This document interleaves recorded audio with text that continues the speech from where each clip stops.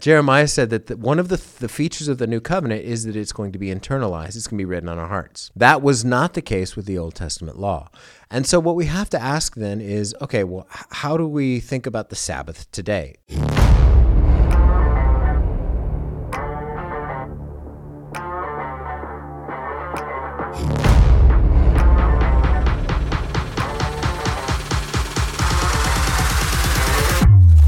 This is Fixed on Jesus.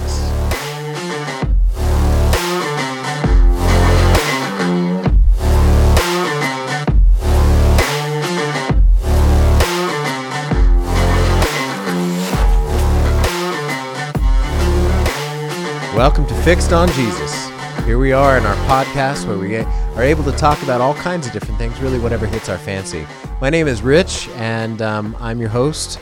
I'm joined, as always, by Mark Johnson Jr. just across the table from me. Hello. We have behind the glass, we have our... Bulletproof. Is it bulletproof? Well, that's good to know. We have Heather Corbett behind the glass coordinating everything that happens here and mixing our sounds and voices and everything. And so, anyway, do I hear the email bell, Mark? You do. In fact, you do. That's a distinctive sound. It is. Yeah, I'm glad you got me something else to make noise with besides just singing, because now I just sing in the shower. You're not allowed to sing. Yeah, no more singing. No more singing. But you gave me a bell. Yeah, okay, so I hope you're not abusing the bell privileges. No, why would I do that? I'm just saying, no abusing the bell privileges. But do we really have an email? We have an email. So okay. This email is from Tanya David Saver, and she said, "Hi, Rich, Mark, and Heather. Enjoying the podcast." Hi. Do we respond? Hi. Heather says hello too, Tanya. Through the glass. And this is the first podcast she's ever listened to. Okay. And one of the topics she was interested in hearing us speak to was about the Sabbath today. So, I'm just going to follow up and say, what about the Sabbath? And why don't you walk us through that, Rich? Well, I'll give it a shot. This is something that honest Christians can disagree about, and so I'm going to give you my perspective. But just so you know where the Sabbath is, you have the Lord resting on creation on the seventh day. You have then in the Ten Commandments, you have the fourth commandment called that directs the nation of Israel to keep the Sabbath holy. The goal of the Sabbath was rest. The direction was work 6 days and then rest 1. And so that was what the nation of Israel was called to do. Now, there are people today who say, well, what we're going to do is we're going to transfer our understanding, the Old Testament understanding of the Sabbath to Sunday or the Lord's Day.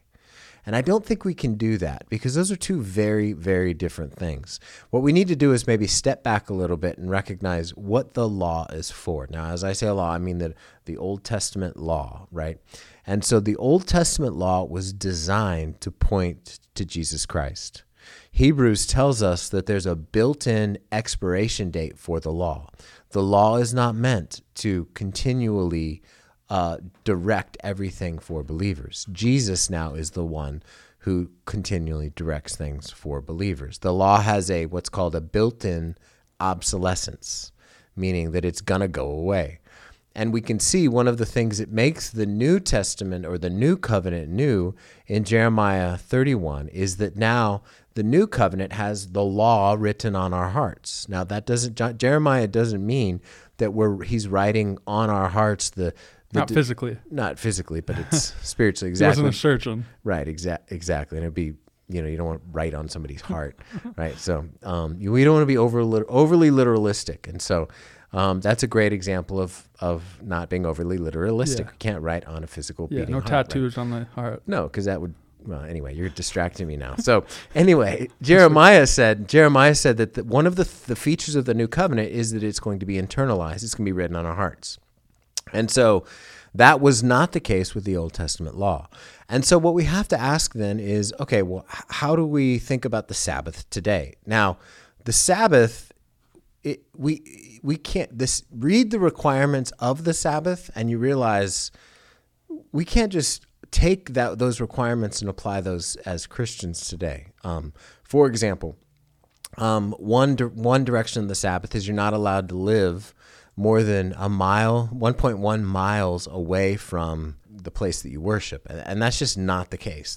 Nobody does that. Yeah, I'm like a mile and a half, so I guess I'm out. You're out. I'm 4 miles. And so we're out. So anyway, so we don't want to, so in essence now as Christians, what we want to do is we want to celebrate the Lord's Day. And we see, so people might say, well, let's transfer our understanding of the Sabbath and rest and everything to the Lord's Day. And I go, well, I understand that impulse, but we have no direction in the New Testament ever to think that way. And so I would prefer to think of the Sabbath as fulfilled in Christ.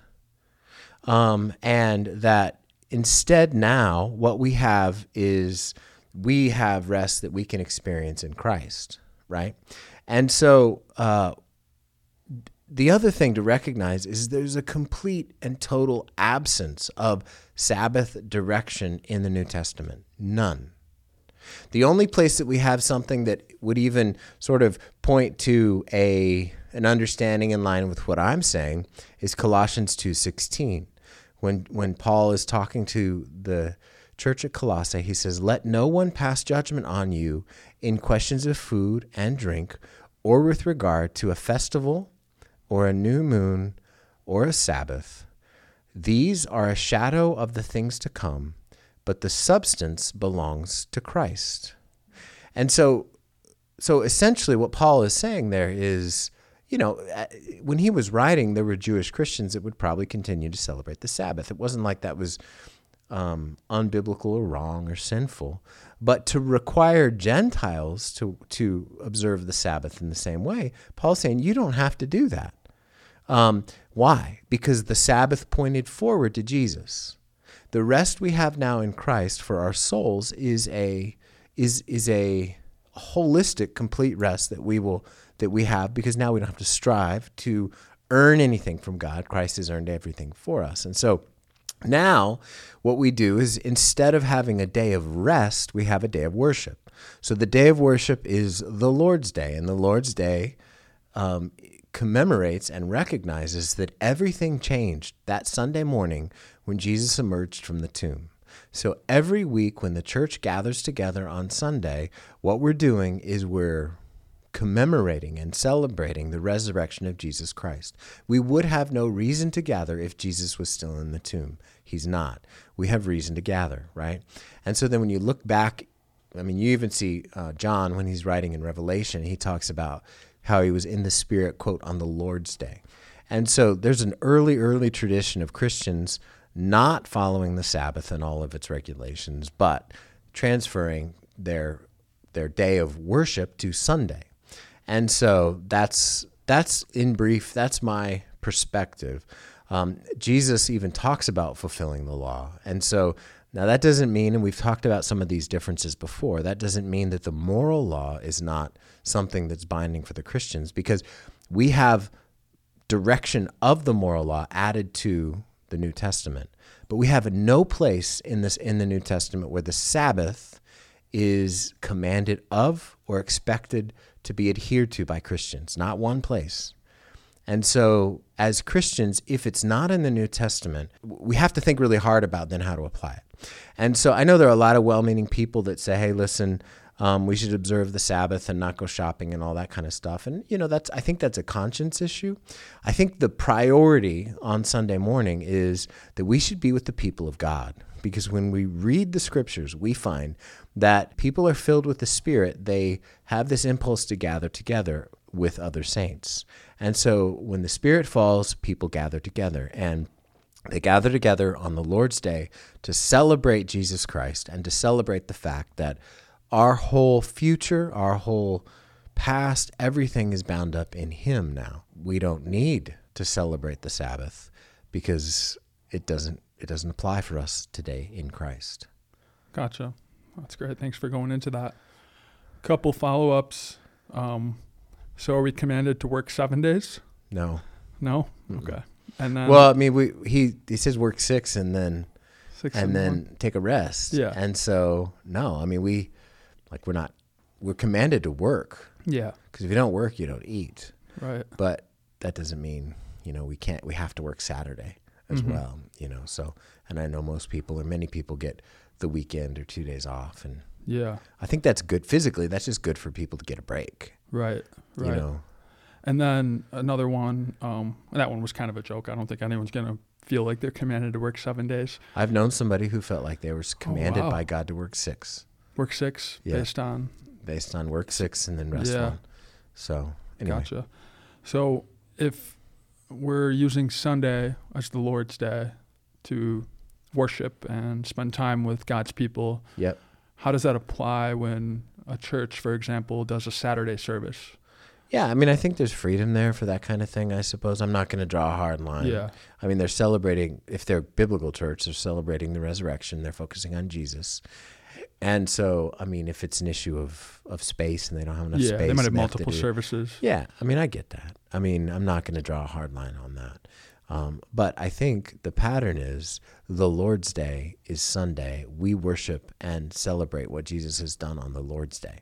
And so the Sabbath regulations, which read the Sabbath regulations, they are stringent. Where would one find those? In the old, I don't know off the top of my head. Okay. I don't know off the top of my head, but if you read the Sabbath regulations, you can Google that right there. Yep.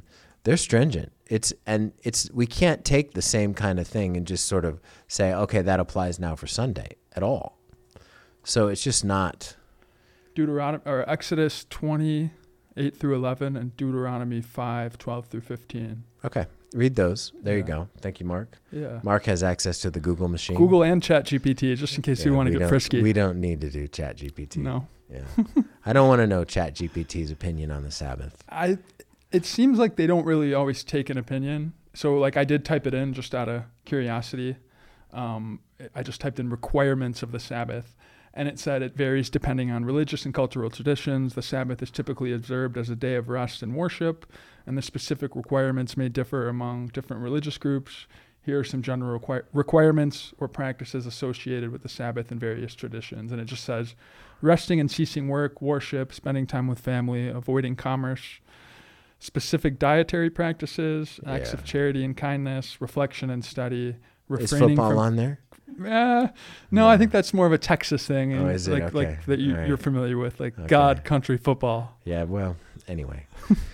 So, Tanya, thank you for the question. Yeah, thank you. And thank you for the question, and thank you for letting us give some time on that. If you have follow-up questions, anybody, about the Sabbath and why we don't encourage the observation of the Sabbath as described in the Old Testament, we feel free to email us.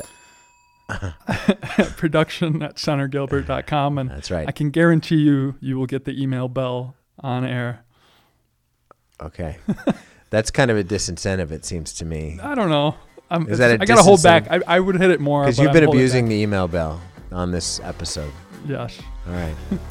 All right. Thank you, everybody. See you next time.